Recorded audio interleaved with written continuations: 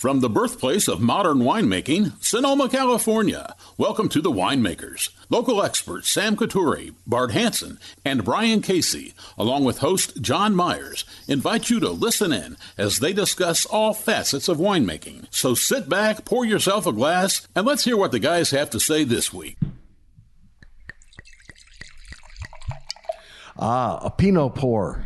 Excellent. Sounds like the rare show where we start with a red wine. Isn't it? Yeah. It's a very rare show because, well, first of all, good morning or good afternoon, everybody. Good morning, good afternoon, good day. Yeah. Good night. We are indeed the winemakers. And this morning well, it's no longer this morning. It's this afternoon. And we are over at Darling Wines. And so Bart is here today and Sam is here today. We've got Brian on. We're not at Sam's today. We're not. No, we're John's not. actually sounding a little off. Everything is look. We're we're in the newest tasting room in Sonoma. Yeah. And getting acclimated. Yeah. We're Nice soothed. spot. We're soothed into submission by all these blue colors. The calm. We just closed the door. The fountain. We're just It's a really nice area. Tom isn't it? Darling's, meeting his last name, matching his last name, just sort of lulling us into a rough open. Oh, it's all okay. We are the winemakers, however. That's the most working. important thing. Exactly. I think we all just joined the club, actually. Yeah, exactly. Yeah. Would you check his microphone switch? Are you on? Say something, Tom. No, you are off, man. Just got Usually helps to check. No, turn that's it. the microphone on. Is it down or up? Up. You should be on now. I can hear it. Check one. You are. Check. All right. Technical difficulties. Technical That's all difficulties. okay. Yeah. All okay. See, this is what happens We'll fix that when we pour the red wine first. You know what? It's all okay. So what do we have in our glass, Tom? Before we We've got, one of our favorite Pinot sites. This is 2019 Azaya Vineyard. So we've got West Marin, West Petaluma, just quintessentially cool climate, 400-foot hillside planted out there on the way out to Point Reyes. Could you be just because I'm That's from Bart's. Petaluma? That's Yeah. Bart's. Could you be more specific to like what road it's on and whatnot? So we go through downtown, through D Street, out to get out to the hills, Right. past McAvoy Ranch, Right. Go up and over that ridge there, Right. drop down into Hicks Valley. Yep. Instead of going, when you get down to the middle of Hicks Valley, Turn right Turn at the right. Dulcini Ranch. yes, and you pass the little white school on the left, Yep. and then the vineyard is right. It's beautiful hillside vineyard On planted the right right-hand there. side there? On the right hand side, yeah. Can you? That owned by at one point that was owned by who was the female weather reporter? Something Kelly. I don't know. Anyway, yeah, Yeah. I city? know that vineyard. That's such Petaluma knowledge. This vineyard is owned by. Yeah. And there's not that many vineyards out there. Yeah, I No mean, you know weather what it is? person. It's because it was all dairy, and and my family coming from dairy and cattle. Anytime a fucking vineyard moved, it meant they couldn't use more chemicals. Right? They had to think about what they were going to do. Everything was, looked at. So, my uncle Doug, who passed. Last year, rest in peace, Doug. He was a character about that, but his favorite thing was to Because the vineyards brought more attention, so then they couldn't. Well, the vineyards, like if they wanted to go out and spray for thistles, they wanted to go out and spray for thistles and not worry about it. Like Right. This was a time before Lauren Poncha and the Stemple Creek kind of movement. Like Doug was trying to do grass-fed beef. But he gotta have grass. He wasn't putting a lot. I mean, what he put back into the soil is what the cows put into the soil. He didn't put much work into it, I would say. So I apologize we got on this tangent, but it is to go back to your answer or your question, Sam, is all of a sudden there were people asking questions like, hey, well, what are you doing at your place? And what are you doing at your place? And I think they all coexist now pretty well. Right. Well, no, it's related because it's mostly dairy out there. There's not a whole lot of vineyards. No. And when Nan went in with McAvoy Ranch, I can tell you my relatives were like, can you believe this lady? And she's got money from the Chronicle, Newspaper money. Newspaper money is Used to coming mean into something. town, right? So the same family ironically owns Azaya. I believe it's different parts of the family, but I might need to be corrected there. But there's an Isaiah animal sanctuary on the backside of the vineyard where they rehab animals and do adoptions and whatnot. And then they wanted to quote make use of this backside of the ridge, and then I believe McAvoy with Mark Pasternak, planted this, and then McAvoy farmed it for years. It was incredibly low yielding from 12, 13, 14, 15. And then Ria Diversa, who used to farm it, she kind of brought it to life. And it was all certified organic, just incredible fruit. But is that what you just went organic and it increased the output a lot? No, I think she did a lot of composting. But obviously when you're working with organics, you don't have some of those same capabilities to get your yields up as non-organic. So I think... Well, was some of it just the vineyard growing up also? Probably, yeah. Just vines maturing. But it's volatile out there. It gets very warm, but it gets very cold. Yeah. The entire 15-acre vineyard got frosted for the second time on June 4th last year. No fruit. Wow. Zero. Oops. June 4th. June 4th. So May 20, there was one May 20th or something. And then a second one. It's in this pocket, know, and it's actually... It's surrounded, the whole area is surrounded like this huge bottom sink, right? Yeah. And there's really nowhere where it spills off going towards the Nicasio Dam, but that's not a direct way. It's like this. And then with the drought, the shoot growth was already extremely small. So there was not much on there anyways, and then it got frosted. And the reason why there's no houses out there, there's no water. Because there's no water out there. I'm learning about this. Yeah. No water in Petaluma. You think of it as this sort of cool coastal kind of place, but it is, it's tough for anything to grow out there, let alone, Pinot Noir. Yeah, because drive out by Nicasio and look at it. Right. There's not much there. There's not, maybe in certain area there up a canyon there might be a redwood grove and stuff, but those bay trees. Yeah, for me this is one of those when it's good it's great sites, but it just has to be a good year. 18 was incredible. 19 was solid, but then 20 with the smoke, and then 21 with the frost, and this year a good portion was lost to frost too. So it just early frost. Wow. Yeah, so it's a tough place to do it. June 4th though, that's outrageous. Yeah, that's got to be for a record. California. Yeah. Not a lot Crazy. Of. Maybe the foothills would be a place you'd ever think about that, but June 4th. For out there, it's wild. Yeah. But one unique thing about this, it rained on June 5th, that's Jasmine. True. So, yeah. This is a clone that you see a lot up in Oregon, but not as much down in California. It's Waddensville Clone 2A. So a little lighter, brighter, spicier clone of Pinot. We get more aromatics that way too, right? Yeah, and then this is 75% whole cluster, 4 neutral barrels, unfined, unfiltered. Well, we jumped right into the wines.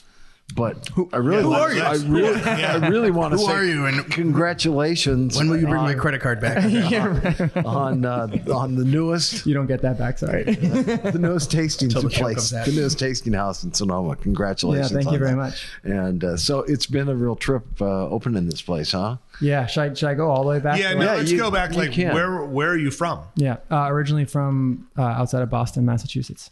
So go Warriors! Go Warriors! Yeah, you're surrounded. You are wearing blue. That's true. I'm not. I'll be honest. I'm not the big. I played hockey growing up, so I was more Bruins, and then obviously with Tom Brady and the Patriots, I am not. I'll out that I'm not the biggest basketball fan, so I'm following, but you won't offend me with any of that. Yeah. They're doing the offending. They're winning right now, so that's the good thing. But no, I grew up outside of Boston. Ashley is from Orlando, Florida area. We met in college in North Carolina at Elon. She went there for the marketing and communications school. I went there. I played tennis in college. That's how I found Elon. We met the last month of college, which was a good thing because I had some growing up to do. If you were playing tennis for college, tennis and hockey. Yeah. And I had a job after graduation up in Boston. And Ashley had one in Washington, D.C. How you said that? Yeah, it came out. It slips. Yeah, couple more glasses. Yeah, exactly. I always say a few beers. But I had this job, and I quit after 2 weeks and moved to D.C. to be with Ashley. So that was a big move And my parents were Did Ashley know that you were doing that? Yeah. And we had been dating for like a month and a half. Okay, wait a minute. So what sort of job? What was the first job out of first college? job, which will be shocking to some who know me, was a financial representative position with Fidelity Investments. I did not really study business in college, but I got the job and I thought that's what I wanted to do. And it lasted for 2 weeks. Best 2 weeks of your life. But no, then I went down to DC and I did software sales. I did medical device sales. I coached some tennis, trying to find my way. And in that time, Ashley started a yoga company. She quit her job when she was like 23 and she started a yoga company, and it was an events company. And the main event was yoga and wine tasting before that was a thing. Huh. So I was there trying to be the helpful boyfriend, just, assisting with the event. And then I said, well, why don't I can pour the wine? She was hiring and paying some wine distributors to come in and pour $8 Tempranillos and talk about them. And there was like 50 or 60 people at all the events. And I was like, hey, I can do that. Like, just give me the wine. I'll pour it. Right. So then overnight I became the wine guy and I started reading, I was for the company. I started reading websites. Did it for the girl. Yeah, exactly. But that was like 2013, 14. And then in 15, I was starting to read a little bit more, drink with a little more intention, learn a little bit. And we came out to California for the first time and went to my first vineyards. I was completely floored.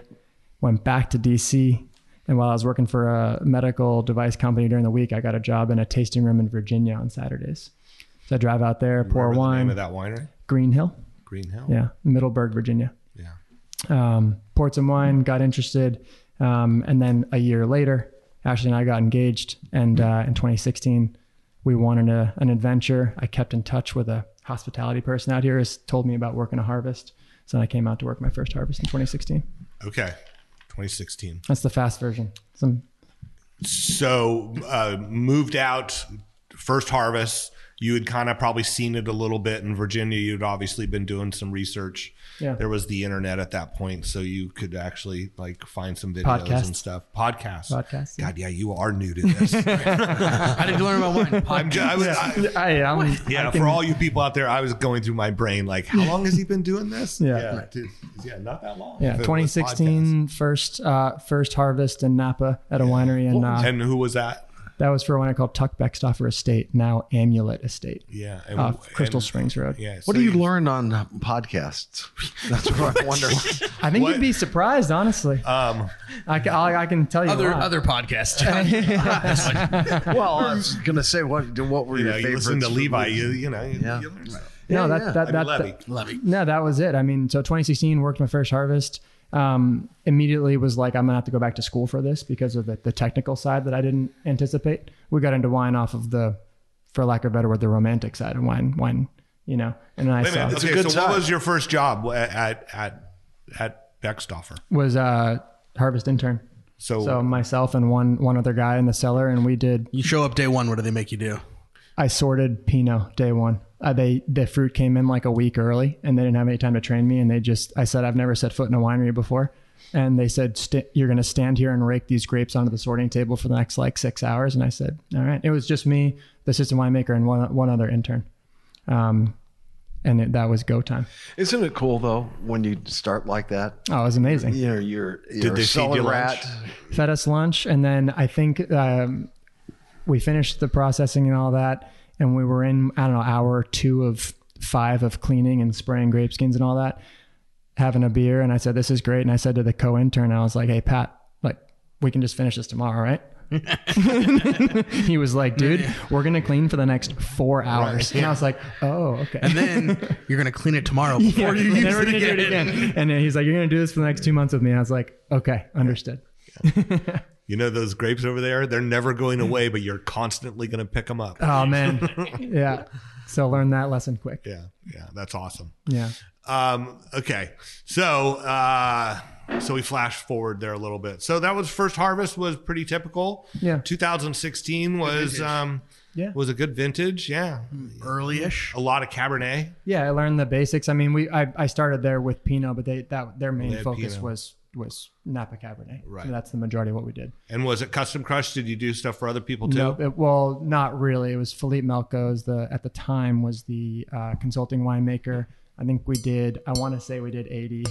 Oh, I see. It's funny. I saw there was a. That was the dinging the bell for the Philippe Melkin name drop. Yeah. I don't know him, but and I only met him neither twice. do we. Yeah, no. But yeah. But it seems that there are people like now I saw there was an ad at the Golden Gate Yacht Club, Taste of Philippe or Taste of Melka or something, and it's like Atelier. 6 of his wineries. Yeah. So anyway, go ahead. He was so I mean, those were, I learned a little bit about those types of protocols and that technical side of winemaking, which led me to be like, I'm gonna have to go back to school for this. I'm a sports management major. This isn't, I don't know what, because actually I intended on making some hobby wine, and I was like, how are we going to do this? But then between 16 and 17, just making new friends in Napa, going to some of the local bars and stuff like Cadet, going in there and having our new friends pour us other wines that were very different from what we were making up there, opened our eyes to the more traditional or natural or hands-off, low intervention, however you want to describe it, way of making wine, which very quickly rejuvenated our energy around the intention of, hey, we want to make a few barrels of wine and see if we can do this. Okay, so a question, and this is just for how you got educated. Mm-hmm. So in some instances, you would learn the technical part by saying, I'm going to hang out in the lab a little bit and try to learn that and pick that person's brain. Definitely. But in a lot of modern wineries now, they don't have labs really because they send everything out for analysis. And what was Beckstoffer there at that point? Did they have a small lab? I mean, yes, but mostly sending out. Like they just kind of probably did their own sugars and maybe some pHs and stuff. Exactly. Yeah. And it's just interesting because, that would have forced you to go out and learn it somewhere as opposed to standing over someone and saying, show me how to do that. Or, Yeah. Anyway, go ahead. Yeah. So then should we taste another wine? Yeah, sure. This is delicious, by the way. Yeah, thank you. Good start. I'm enjoying it. Way out in West Marin. Yeah. No, this is one of my favorites. One of my favorite sites. Definitely, there's a purity to this site. I think because of that, that hot and cold. It does get pretty warm out there. 420-foot hillside, kind of rocky. Yeah, but it's got to be. Those frosts are tough. It doesn't get much higher elevation wise out there. I mean, until you get south of that, right? Right. And we found our sweet spot with the vineyards that we source. Not all, but most are in this kind of just below the fog line. Sonoma Coast vineyards, where we're getting huge impact from the fog and wind and delaying ripening, but also fighting against that sugar spike because we do make our wines in that kind of lower alcohol, higher toned, higher natural acidity style. So that like Azaya, and then we're moving on to Grand Vent right now. These fit the profile that we're looking for to a T. Okay, so then let's talk about where this vineyard is in. As the crow flies, probably only 15, maybe 10 to 15 miles north of Azaya. This is northwest Petaluma, kind of on the way to Bloomfield. It's off of, it's in Two Rock. Mm-hmm. So like Middle Two Rock Road, Bodega Ave. Grand Vent, as one writer, John Bonet, said in his book, this might be one of the coolest climate vineyards in all of Northern California. And he said that because it's one of the first vineyards you hit in the mouth of the Petaluma Gap when you come off Bodega Bay and you come inland. This vineyard takes the brunt of that fog. It's like the first place that it captures, or first place that it hits. So Azaya, but more so Grand Vent, we harvested this at 21.5 bricks on October 1st. So, I mean, you're getting this hang time, this kind of slow cooking in the vineyard. And then really, really wonderful acid retention too. It's at 250 feet. So when I go out there and I sample, you kind of come up over this ridge. I'm out there at say 9 or 10 o'clock in the morning in early September, and the hilltops and the ridges are completely sunny. That where this vineyard is under a just dense blanket of fog, which is so neat, and it definitely creates it's the most unique wine that we make. It balances this savory edge, unlike some other sites that we work with.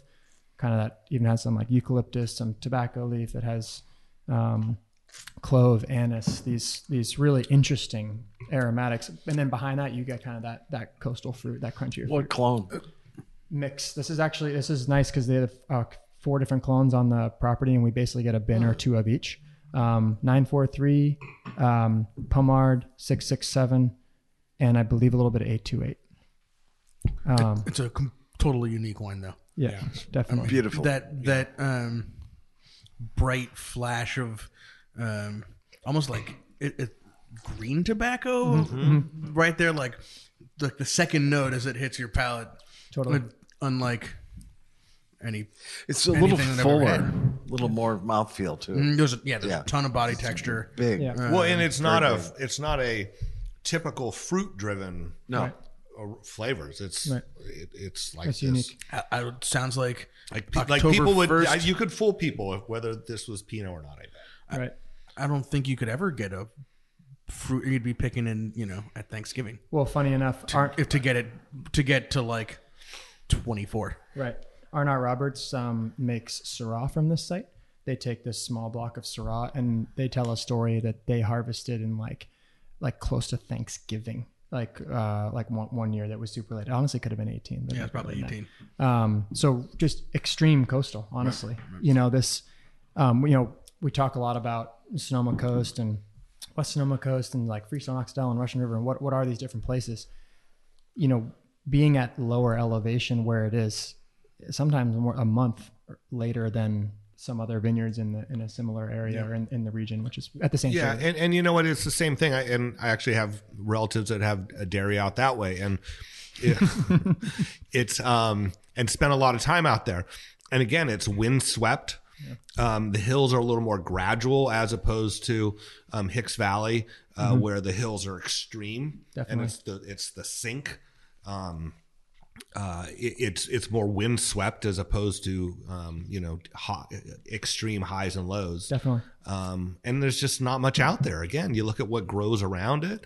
It's a whole bunch of eucalyptus that was just block the wind. Planted for windbreaks. Right. Yeah. I think that, as we're learning more about the Petaluma Gap as well, and maybe thinking about typicity of the Petaluma Gap, I do think it brings, because of that wind and fog, brings a slightly savory profile to some of the wines, whereas maybe the warmer part of the Russian River has more of that kind of like more dense fruit to it. Yeah, definitely savory.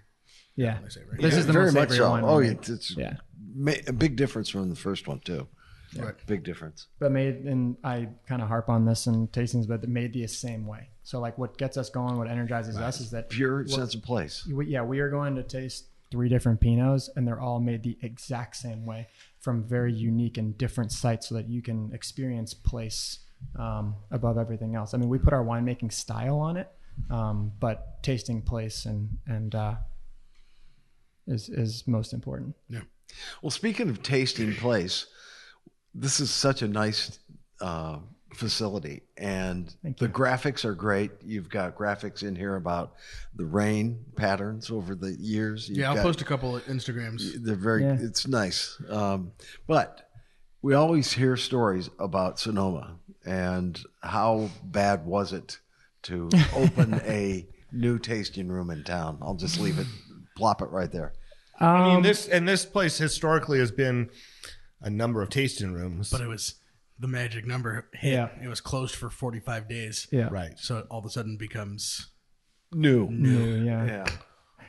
Oh, and whoever was here last, I'm doing Tom's job. Whoever was here last took the dishwasher with them. And as soon as you do that, you have to get permits That and they did. Yeah. plumbing and No, I mean, our sample size is 1, so we don't know any different. Maybe I'm like you guys, but we'll start with that. But it was a couple months, getting all of our licensing and applications and everything done. Sam, you're right. Like having to reapply for the tasting room since that permit was revoked or taken away. Sonoma also, pre-COVID, I think there were 34 tasting rooms in the city limits, and they wanted to bring that number down. So they got it down to, I believe it was 22, and we were able to come in and have the 23rd license, and they're only allowing 25 max. So I believe that there aren't going to be any other new tasting rooms for a while, and the address, as you mentioned, has to have been a tasting room in the past. I believe that no new locations that weren't prior tasting rooms can actually be licensed as tasting rooms in the city. Well, this one, someone has to leave then for you to move in, basically. this one has to be just prime property because, I mean, it's walkable. You've Yeah. got a whole bunch of different people down here. Now, I see McLaren's is still empty Yep. Right. down here. Sign They, is up, they but- signs up. Yeah, they never took that down. Right. Oh. And then there was another one just up the alley here. I think Where was, something J. Edwards, or I'm not sure what it was Oh called. yeah, Edwards, J. Edwards. Something I like think that. they were actually more of a Napa winery Okay. that had a tasting room here for T. Edwards. T. Edwards. T. Edwards. And they're T. now, Edwards is a distributor. It's not. And Okay, Passaggio then was here something. for a long time. right. Right. I know that tasting room there now is a photography studio. Oh, so that has since So that has since gone away then. That's yeah, interesting. From what I can tell, that anything related to tasting room, like operationally, was like removed, the bar and all that. So it's so I'm trying to think of like 12 tasting rooms closed from Which the start ones? of COVID to. Yeah. Well, I mean, there's a couple. I'm down here, Vine Alley, that Right. you know, McLaren. Yeah. A couple others here. Passaggio left. Passaggio Club isn't there anymore. Right. Is Lake Sonoma still doing Adobe anything? Road. I'm not sure. Adobe Road is now. Adobe Road's still right here. Yeah. Or No, no, wait it's a minute. Rancho Maria, Right. next to between Right. next to the leather Steiner's? shop. Yeah, Yeah. down the. Yeah, that's a good question, I Sam. didn't think 12 tasting rooms closed, but Yeah. Now they're capping it at 25. I guess I wasn't paying enough attention. Yeah. I guess we were pretty focused on other things last But couple no, years. and we love the location so far. Like we feel like, believe that our wines are a bit of a find. Like we only make 3 to 4 barrels of each of these wines. So we kind of liked being down the alley a little bit. Like you kind of have to find us or discover us. So I think it fits with that intention. And then, we put our spin on this whole place because the prior winery, their brand was more like red and black and white. So there was a lot of darker colors in here. So we gave it a facelift and, Nice job on it too. yeah, thanks. That's all my wife. Well, actually you're going to did. find this summer that it's just going to be packed out here with families and because I see them, they're hanging at the fountain. It's Yeah, a really right. cool little spot in town. Yeah, people come Really down every is. day and take pictures of the fountain. Yeah. Yeah, Well, no, they're going to come into your place now. Yeah. That's And the you idea. are it's by appointment.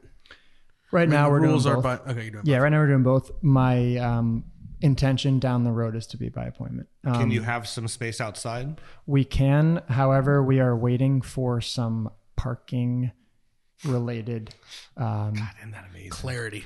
clarity to allow us. Well, to some of the use- parklets go away, right? Yeah, the city's working on that. We're just waiting to hear at some point. So you need parking spaces out there so you could have tables right outside your door underneath your overhang. Yeah, outside the door here, under here. Right. Yeah. My understanding is that similar to restaurants, you need like so many parking spots for how many seats that you have, and they're figuring that out with what we have in here. Yeah. Thanks. Thanks for explaining that. Sure, yeah, and I hope I'm explaining it correctly. This is, If anybody actually knows. Yeah, right. No one listens to this anyway. Don't worry about There it. were only 70 parking spaces lost with all the parking. All right. Let's. Oh, sorry, John. Yeah, Go yeah. ahead. So yeah, and then so 2016 worked at First Harvest, and then 2017 signed up or applied and worked for another harvest up in St. Helena at Ravana Family Vineyard. That was under another famous consulting winemaker, Thomas Brown. But similar size, we did 80 tons at Tuck Beckstoffer Estate or something like that, and we did about 80 at Ravana too, which was great for us because there's just 2 interns and we did everything, long internship, no extra help, which is great. So my whole thing, and even to this day, is just about learning every single year. So those internships were extremely hands-on, which was fantastic. And this is a vineyard. I know I've tasted some wines off it. There's a number of people that make. Yeah, Mariah. Yeah. Mariah is this is an incredible vineyard. This is at 2,600 feet elevation on the very top of Mendocino Ridge, certified regenerative, old vine, dry farms, no till. Kind of checks all the boxes. And yeah, I don't know how many acres the Doolings have planted up there, but they planted everything in 80. They bought, I believe it was like 100 or a couple hundred acres of redwood forest, cleared a portion of it, say 40 or 50 acres, and planted, and then left the rest wild. So plant on virgin land too, which we're talking about like West Petaluma, a lot of dairy, out there, a lot of farms. So nothing was farmed on this land before, which is pretty neat. How far is it away from the others? So far, it takes me it takes from door to door from here would be 3 hours. Okay. This is way up in Anderson Valley, John. Right. So You get like to- going out to going to Fort Bragg or something. Yeah, you get Cloverdale. to Boonville and you drive about 2 miles through Boonville and there's Mountain View Road on your left. Yeah. And you get on Mountain View and you just go up for 45 minutes. Yeah. Wow. Yeah, it's and it's not even that it's that far as the crow flies. It's just how it backs. How to get there. Fun place to drive grapes out. there's I'm like sure. Fish Rock Road. Yeah, there's like Fish Rock Road at the start of Anderson Valley that goes up the first half of Mendocino Ridge, Mountain View, and then there's one other at the very end. There's a number of bike races, unqualified bike races up there. Fish Rock is one of them. Yeah. The Mendo Hopper that they have, and there are these 60 to 80 mile races on a lot of gravel because that's where you can find gravel. Right. Up and over the mountain. And it's 8,000 feet of climbing and stuff. It's serious stuff. Yeah. And this wine again made pretty much the same as the other. 100% whole cluster, native ferment, native mallow, extremely gentle extraction. If you can believe it, this is like a 12 days in the tank or so. And for the first 7, all I did was drain a little juice every morning and just wet the cap, drain a little juice into buckets in the evening and wet the cap. And I did that for 7 days. So sort of a quasi Delistage sort of something. 21 gallon bucket overs. Just keep, Yep. That's about bucket about overs. It. Yeah. Bucket overs. No, I like bucket overs. Yeah. That's better than some fancy French word. Yeah, for sure. Yeah. But and then after 7 or 8 days, foot treaded the top fifth of the tank a little bit. Released a little more juice, a little more sugar, feed the yeast, and then once it got close to dry, then basket pressed, gravity drained to 4 barrels, all neutral. And we use neutral. We don't use any new oak in any of our wines, so everything's always neutral. So was it always going to be Pinot? First it was Syrah. So when I worked that second harvest in 2017, first it was going to be Syrah, and then you listened to the Winemakers podcast and said. Anyway, sorry. Go ahead. That's all right. No, I understand the challenges with Syrah. No, so sales proof. Why is that? Is it just so misunderstood? No, you know what? A little bit that's a misnomer from the past when it was basically. Now, if you make good Syrah, you can find people that make. We sell out of. You just don't make huge amounts of it and charge small amounts for it. In the sort of like post Napa cab market, there was always like the search for what would be next, and for a while, Syrah was what everybody thought was going to be next. And, so they planted a lot of it, big giant vines. Syrah is, super vigorous, can carry a huge crop. And so you get these, unresolved Syrah, overcropped, unresolved Syrah. And then people tried to make it like Cabernet and, extract the heck out of it, new oak, barrel ferment, all these things. And, it's not. Just didn't That's not what Syrah. It's not the best way to make Syrah. Right. There's still some of those out there that are probably successful, but from my stand, it was the farming. It's because you planted Syrah in places where maybe it wasn't the best place to plant it, and then you overcropped it. And it doesn't matter how you make it. If you're overcropping it, you're never really going to get wine that people want to drink. I think it's also it's a chameleon in a sense that you can make an 11.5 to 12% alcohol Syrah that has full flavor and texture, and you can ripen that same vineyard in some cases to 16% and destem it and do what Sam said, and you can make a wine. If you were to try and make an 11.5% Cabernet Sauvignon from Napa, like that's just never going to happen. So I feel like there was peel the skin off the inside of your mouth. Yeah. So I feel like there was also just consumer like confusion with Syrah too. It just didn't really have its identity. Whereas like Cabernet has its identity. Like Napa Cab is Napa Cab. You know what I mean? Whereas Syrah is just a little bit of a chameleon like that, which for me I think is great because we make a type of style of Syrah. Well, something is going to be next. I mean, what is going to be next after Napa Cab? Because it's moving in a whole bunch of different directions. Yeah. So good Syrah, good Pinots. And so Syrah, we Grenache. Grenache. I don't know if you've ever heard of Grenache before. I think so. I think so. John, I thought you knew this, right? We've gone over this. I understand. Don't The worry. job of this whole thing is Sell more microdosing. Grenache. As a matter of fact, I think I got an order today. Anyway, let's go ahead. So 2017 was working that harvest in St. Helena, and we saw some organic Syrah for sale out in West Marin. And Ashley and I looked at it. We spoke to our family and said, hey, will you help us buy this 1 ton of Syrah, and we're going to try our hand at some winemaking on our own. So Do you mind saying what a ton of Syrah from West Marin cost in 2017? at that time, it was probably 2,500. Now it's more like 3. This is on McAvoy Ranch, actually. Right. So we got 2 bins, barely a ton of Syrah. I made it on my way to work at another St. Helena winery and on my way home, and kept it simple. Did 50% whole cluster, a couple punch downs a day, and neutral oak. And we figured we'd have some wine to send home to friends and family. At minimum, we'd have something to show. And then I had started working after that harvest for a wine distributor in Napa. And I brought my Syrah after bottling to a meeting at Bouchon Bistro, and the buyer loved it and he put it on the list.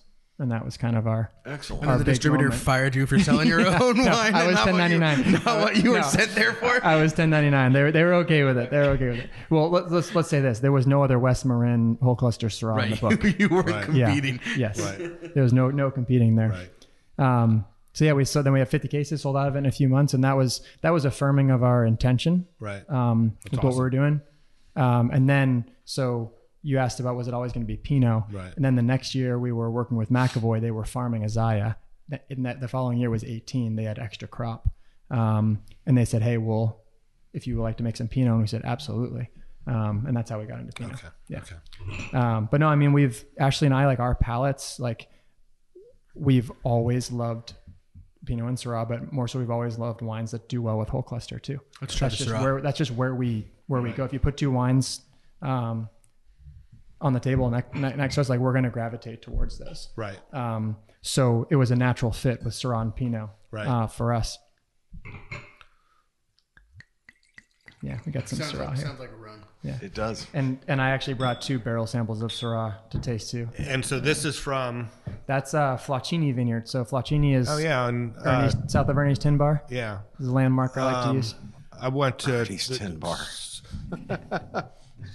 That's a dairy that was changed to vineyard. Yep, his family or their family, I think in like the 40s or something, had the dairy farm there. And Andrew Flacchini and Nick Flacchini still farm it. I was out there like 2 weeks ago, and just with Is our there a gym too? No. I just know Andrew and Nick, and Andrew just comes buzzing around the corner on his tractor. And But now, they're would still you doing say that, like, I mean, so first of all, this is not Marin. This is Sonoma. yep, Sonoma Coast. And yep. then would you say also, I mean, this is also pretty extreme and pretty, I mean, maybe not as cold, but definitely foggy. How much is it weather here, and how much is the soil? Because the soil in this part is completely different than Totally. any of the Pinot vineyards, right? So I like to say that West Marin is more impacted by the fog, and these Lakeville Highway vineyards are more affected by the wind, because this is only 3 miles north of San Pablo Bay. So if you're out there in the afternoon, you've got, any day in late July into August, September, you've got 15 to 20 mile an hour winds coming off San Pablo Bay all day long. Right. So I would say this one is a little bit more wind driven, whereas West Marin has a combo, but more of the fog.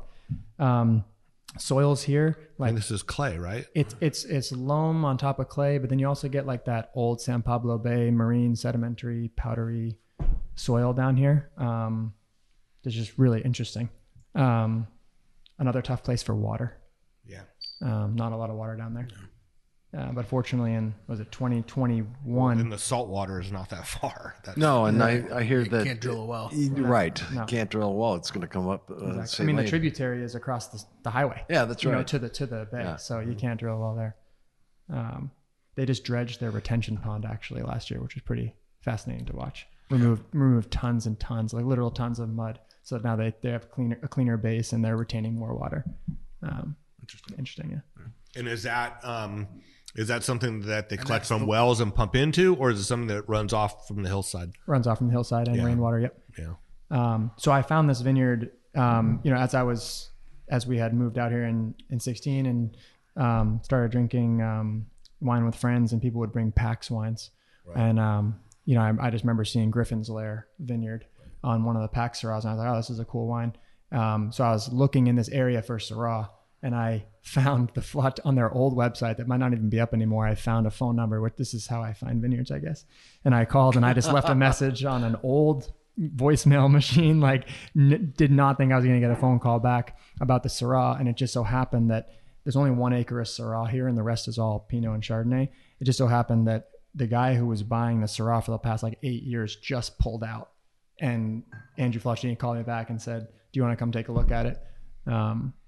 And before we even went into the vineyard, he was in his old dairy barn working on his custom made from scratch with his own hands tractor that he custom made the motion sensors to grass cut under vine. Right. And then he was like, yeah, and if I miss any, and he showed me, he had one of those back scratchers, but he put clippers on the end of it. And he's like, yeah, and if I miss any, I take the back scratcher out and I clip the vines. And he was like, we're all organic and this is how we do it. If you're okay with that. And I said, please show me the vineyard. This is great. This is awesome. That's great. It's cool. just a really wonderful family and doing things the right way.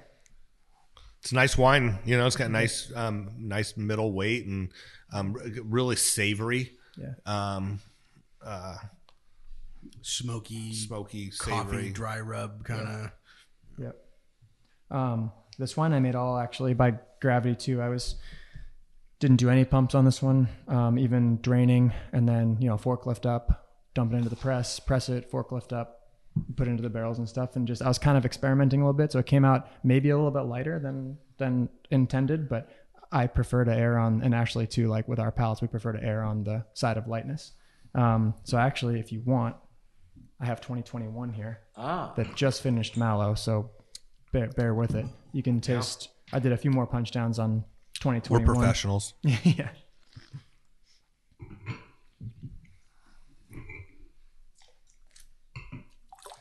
By the way, go ahead. We had just a second. These pieces that you do, your collateral, I really want to congratulate you on these. Thank you. They look beautiful. They really describe who you are, and nice job on that. Thank you. We take pride in those. We put a lot of work into them. They're describing our wine club and our release brochures. So we typically write a letter with what's going on in our lives.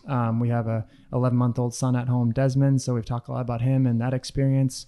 Talk a little bit about winemaking. And then we do a grower feature because we're always and you might be able to tell with the tasting room, with our gallery wall, we're always trying to show the people behind the wines. And to that point, we put the vineyard workers' names on the back of each bottle too. I noticed that. Just to, again, giving credit where credit's due, since we won't fix any wines in the winery, we won't add anything to them. So we think that what's done in the vineyard by those hands shows up in our glass. And then on our gallery wall in the tasting room, we have our fulfillment guy, Eddie, who, if you ever order wine from us, he's the one who great packs follow on Instagram, by the way. If you don't follow, I'm going to pull up so I don't say something wrong on the name, but he's marathon running. Yeah. So curly mustache wearing, champagne drinking. Buena, yeah. Eduardo Balbuena. Got this amazing mustache. Unofficial mayor of Napa. Unofficial mayor. I'm not a Napa resident, I'd vote for him. Yeah. Champagne and tacos is his whole deal. Yeah. And guy. Just a super nice guy. We'll get him on the show one day. Yeah, you should. Yeah. We've talked about doing a tacos de Ron kind of something with, so. Yeah. Maybe sell some Grenache along the way. Let's sell some Grenache. Syrah goes well with tacos too. I'm not going to sell it. Agreed. So I noticed there's a little on the right side of the label. There's a little notch in the label. So that means a couple of different things. And again, we're always trying to tell a story. My grandfather immigrated from Ireland when he was 19 to New York and then to Boston. Lived out his life, and again Boston. and then Ashley and I moved west to California to pursue our dream and our life. And then all the vineyards that we work with and try to work with are on the west side of kind of the coast of California. So, just giving a little meaning behind that. Cool. Yeah. It also matches the notch that's on the topography map on the back of the label that tells you where the vineyard is. Right. Yeah.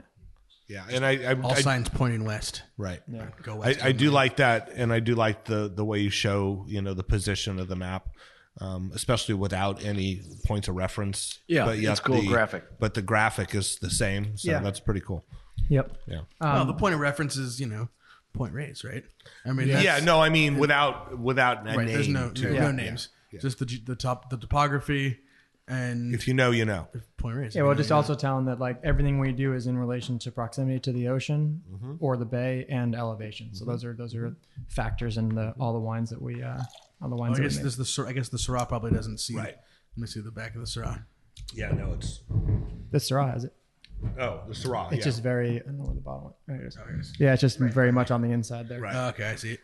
You barely catch. Yeah, we might Point need to Reyes. expand that a little bit. Just shift over a tick. cool. Who does your photography on this? You do? Okay, good. Well, it's nice. Not all of it. Nice compliment. That's actually from our garden. It's amazing what an iPhone can do these days.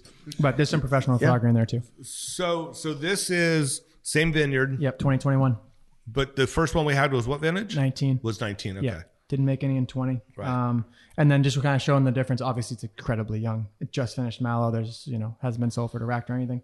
But just a little more extraction, a little bit more ripeness in 2021. Still like just over 12 on the alcohol, but pretty much made the same way. Just fun to taste. Yeah, be fun to watch that one come together. Yeah. How do you keep them so low in alcohol? I mean, pick early. Magic wand. That's it. Yeah. I mean, we pick on sugar. Like I'm of the belief that ripeness is an opinion in California because we do get a good amount of sunshine, right? That could be a T-shirt. Ripeness is an opinion in California. Hey, I've been thinking about something to do for a T-shirt. That could be it. He's a dedicated listener.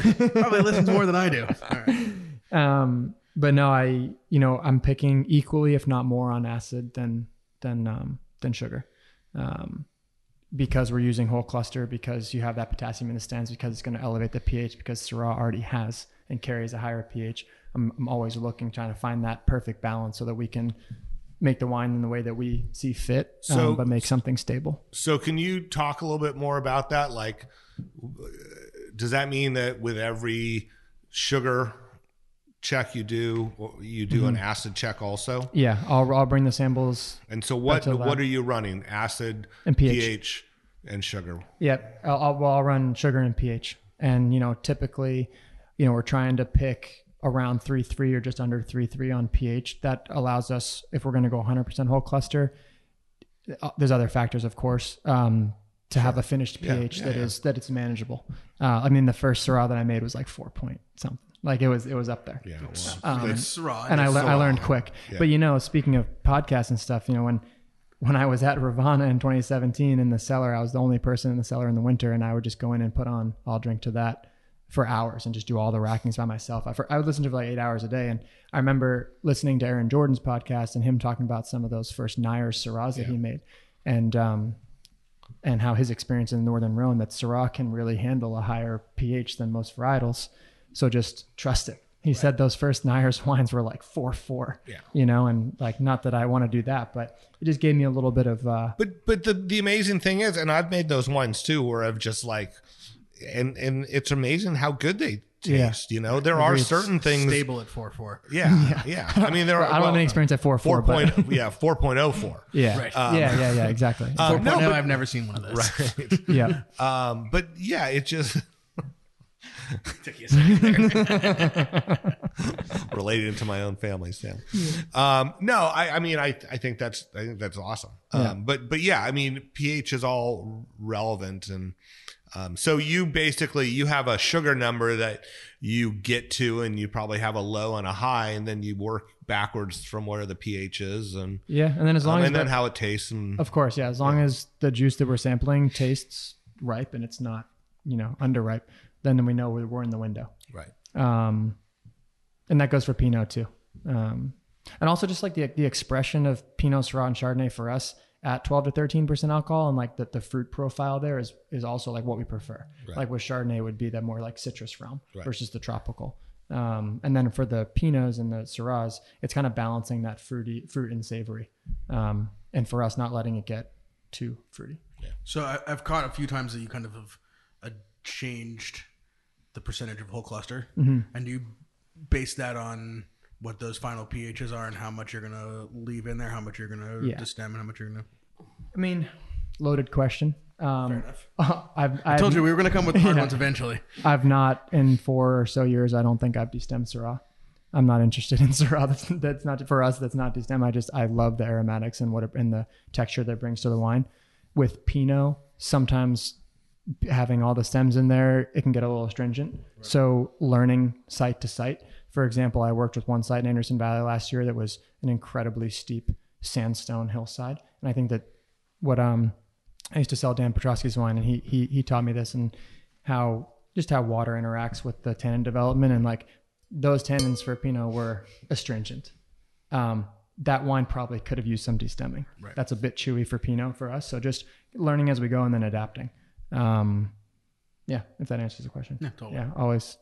But primarily, I mean, all the wines are pretty much always 75% plus. Or I might do one. I might split the 2 tons into 1 and 1 and destem 50% of one and go 100 on the other, and then it'll go together eventually to bring both components. Right. But that's something that we'll adjust. Yeah. It's awesome. Yeah. That wine's delicious. Thank you. There's all the potential is there, right? I'm very excited about that. Yeah. It's going to be interesting to see how that changes in the next year. For sure. It's taut right now, like real, Yeah. And then I've got one more for you before we do the Chardonnay. This is, we expanded to the Santa Cruz Mountains this year, and I found a really fascinating vineyard called Zianti that is dry farmed, own rooted, 35 years old, at 1,200 feet on fractured shale and sandstone. Basically looks at Monterey Bay if you cut the trees down. 1,200 feet, just a really incredible so like place. South of Highway 17 or north of Highway 17? Southwest, so closer to Santa Cruz, north of Corralitos. So wait, Pinot or Syrah? Syrah. Okay. Again, just finished Malo, like young, but wow, this is strikingly different aromatically. Yeah, right. And really showing nicely. Syrah, fresh out of ML, can kind of want to be, closed. Very and different, stinky. aren't they? right. But this is really showing some pretty aromatics. Yeah, I'm holding back my excitement. I think on this wine, no, you're actually not. I'm not. Okay. I'm thrilled with this wine. I think it's going to be really, really fun once we get into the bottle. Totally. Beautiful wine. Mm-hmm. Having fun. Mm-hmm. So, you at some point, did you study anything, or was it all podcasts and internships?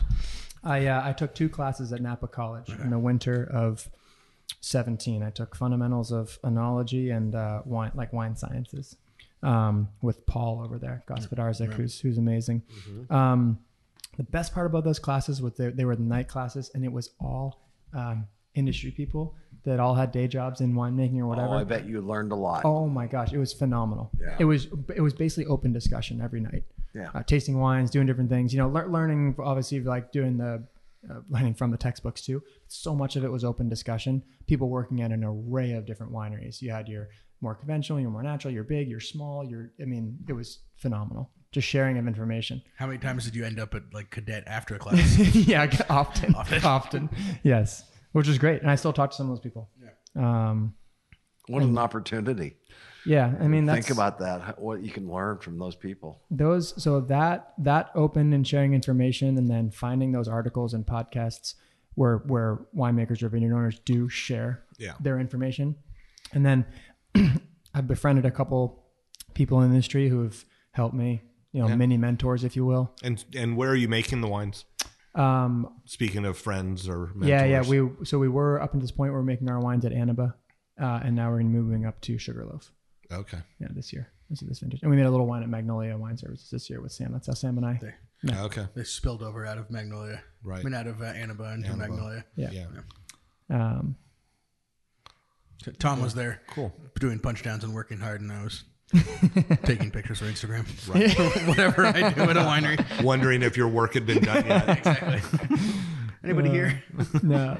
Anybody know what to do? Yeah. Somebody. No, I mean, being young into it for me, I do, 90% of the punch downs, pump overs, and all the tasks, just because feel like I have 1 year to learn.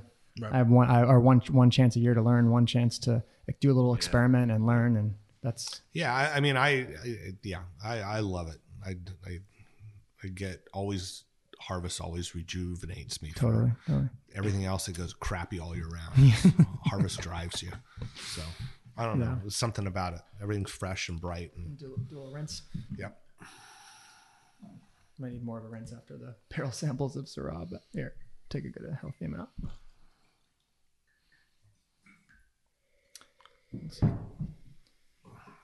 So then, after that 2017 harvest, I started working for a broker called Springboard, and I worked with Springboard up until from 18 to 21 harvest. So a little over 3 years, which was a fantastic experience. And were you built a network and doing sales? Yeah, doing sales. My territory is Napa, so learning that side of the business. I mean, that's either the best.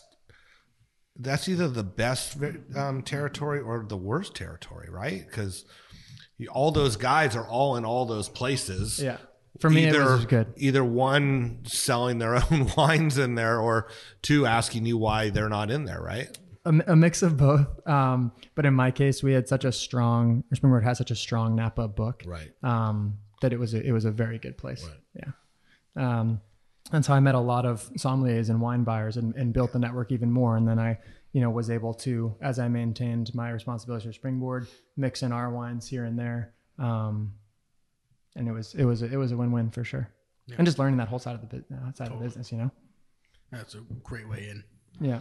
Great way in. And I'd worked in tasting rooms before that, in between harvests. So I had a little tasting room, some harvest, some wholesale. So kind of putting all the pieces together. So this is from La Cruz. Yep. Which is part of the Keller Estate.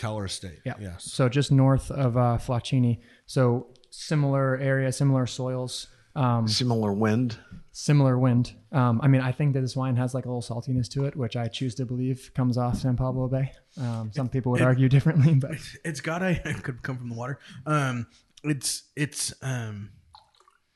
like a chili verde, like a pork chili verde sort of aromas where you have that like tomatillo, I definitely, maybe it's just lunchtime, but I could definitely like have some tacos with this for sure. Yeah. I mean, it has a certain herbal element to it that is more typical of Sauvignon Blanc than Chardonnay. A little greenness, a little greenness, but in a really nice way. Yeah, no, it's definitely not flaw.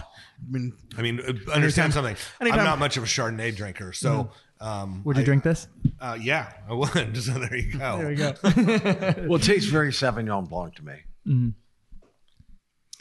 I mean, relatively, right? Like, I guess what I was expecting.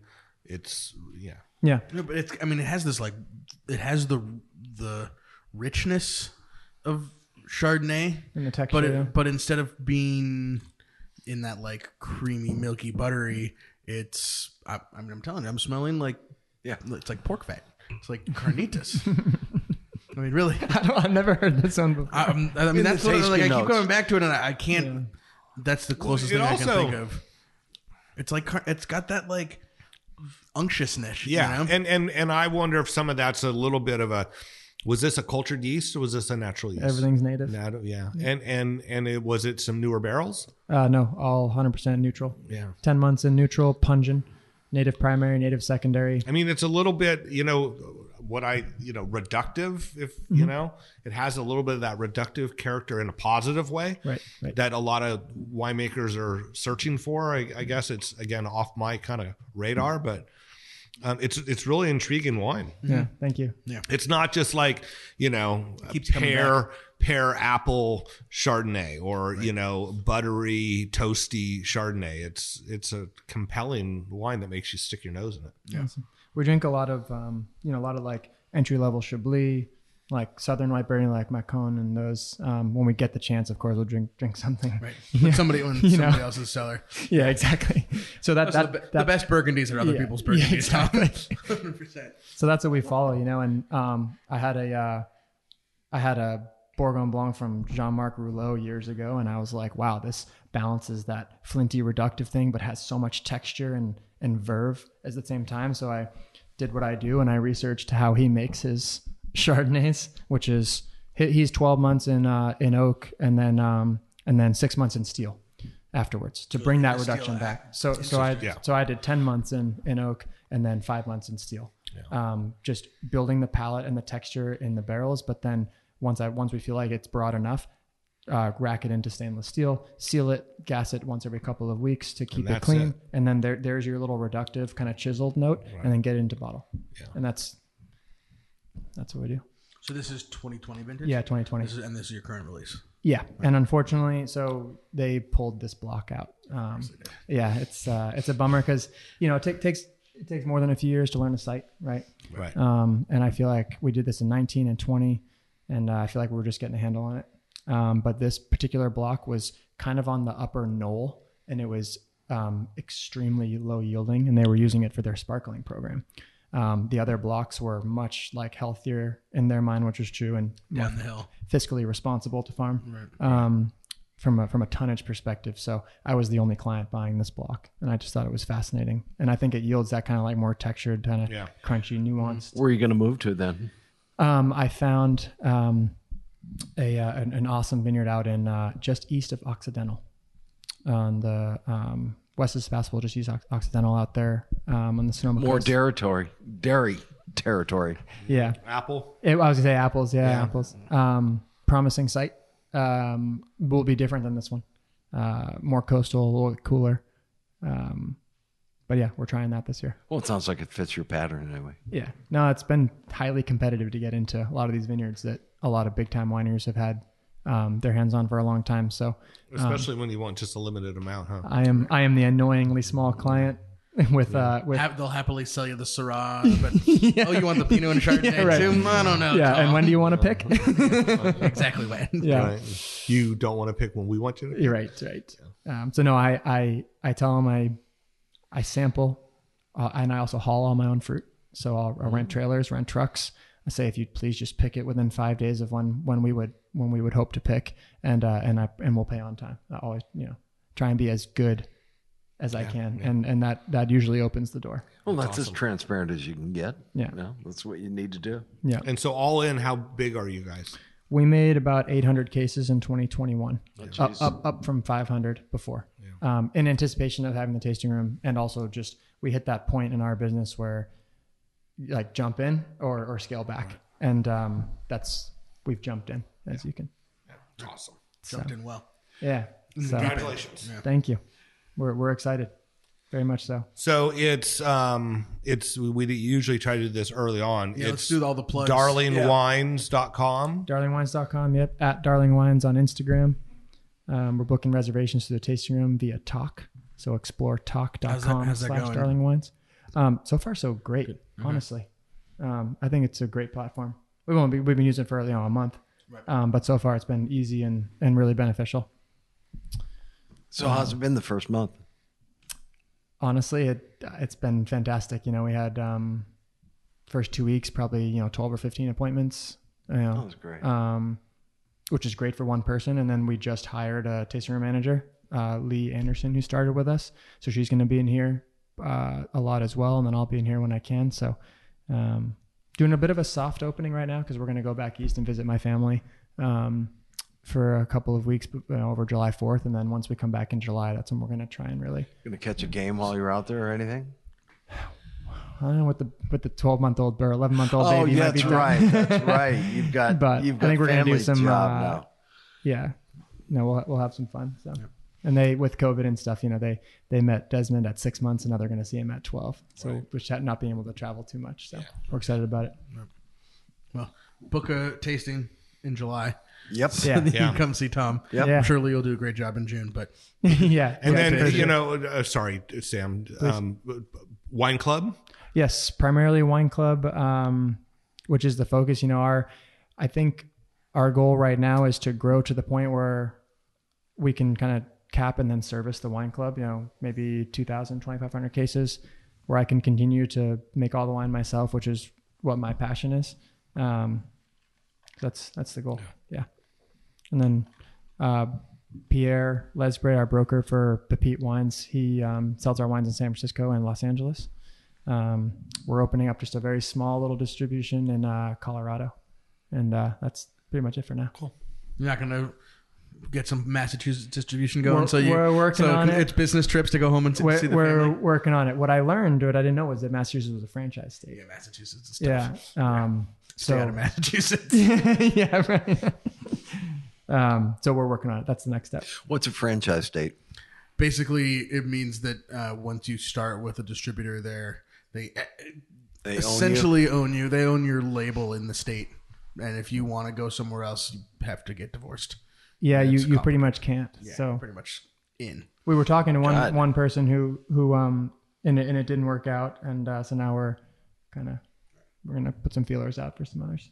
But also, speaking of small client, like, we don't make a lot of wine. It's the pricing is where it is, and so I don't think dollar signs necessarily flash at first, but hopefully we can find someone who appreciates what we're doing and will be excited about growing with us. Is the goal. Yeah, I mean, I understand the trials and tribulations of a small label with distinct vineyard designated wines. You probably, the distributors would be really happy if you made one Pinot Noir. Right. And you took everything and blended it together, and they'd be like, great, let's do it. Let's take this 2,000 cases and go to work. Yeah. Way more interesting and fulfilling to do it this way, right? Mm-hmm. I would agree. Well, you've got a fun summer ahead of you. We do. You really do. Yeah. No shortage of excitement. No, not at all. But definitely come into the tasting. The Kayla Stein ceramics. Yep. The Shout out to chart on Kayla. the wall. Yeah, it's cool. That's the rainfall since you've lived here, which is it looks bigger on the wall than it is in real Yeah, life. Sam would look at that. We were talking about it today, and we said, what is this 1 year where there's just no rain? And it was 2015, 16. It was 14 into 15, 15? I think. Okay. Basically, like the calendar year 15, there was almost no rainfall. The rainy season being over the winter, so it's 14, 15, 15, 16. The rain came in 14 and it came in 16. It basically didn't rain in 15. It's amazing when you can see it on the wall like that. Yeah. It's very cool. And you're right. That might literally be more than. Yeah, it's probably artistic license. That's okay. Yeah. I like it. It makes the impact that it's a beautiful, thought provoking, conversation provoking and piece. tied into what we do. Totally. We're making wine. So And these calming blues. I'm just lulled into club membership. French country blue, 12 bottle buddy. wine club. French country Kids blue. club. Do you do 24? Yeah, only for certain people. Yeah. Did he mention that they were going to cap it, Sam? Yeah, exactly. That's right. Get in That's while right. you can. That's right. Bart, shout outs? No, by the time you hear this, you will have received my summer cold chain shipping email update, winery lab or winery cellar. Vineyard update. My spring newsletter. That's all. Yeah. If you want to buy some wine, we're still selling wine. Good. Got some Shannon? Sell wine. Yeah. Okay. Vinyl Sunday, July 3rd. Yeah. Tickets on sale. Marty O'Reilly at the Denmark Street Barn. Food, wine. It's going to be a rosé release. Special member VIP section. Gonna be a big party. Who's concert. doing the food? I got Mike the Baker locked in right now. I got this San Francisco hometown creamery that has a ice cream truck that's a VW bus. Okay. And I'm working on probably tacos. Hey, Well- Eddie yeah. does tacos. Should I do Eddie? All right, Eddie. Hit him up. He's done some of our release Eddie, parties, and it's phenomenal. You're booked, even if you know. Mike the Baker's always awesome. And Mike the Baker. And Mike the Baker's working with Miyokos and has done like a vegan topping on some of his flatbreads and stuff. So might be throwing some of that out there. Marty O'Reilly headlining. We also have Don and Tony, good. local Angel favorites, Sunday. and I think Mike Fescus is going to sit in with them. So we got the opening act, like a full blown concert. So that's cool. for sale. We got the can. Phil sent me can subscription still going. 3 drops of cans all summer long because we don't need to do complicated cold chain shipping to ship the cans. No. So cans, get your cans for the summer. Easy. And then July 3rd, come here and then make your appointment to come down and see Tom at Darling. Perfect. Hey, perfect. That sounds like a good trip. All right, Tom. Thank you so very much. Thanks so much for having me. Yeah. It's a real pleasure. Yeah. Wines are great, man. Thank you very much. Enjoy. Thank you. Thanks for listening, everybody. Talk to you next week.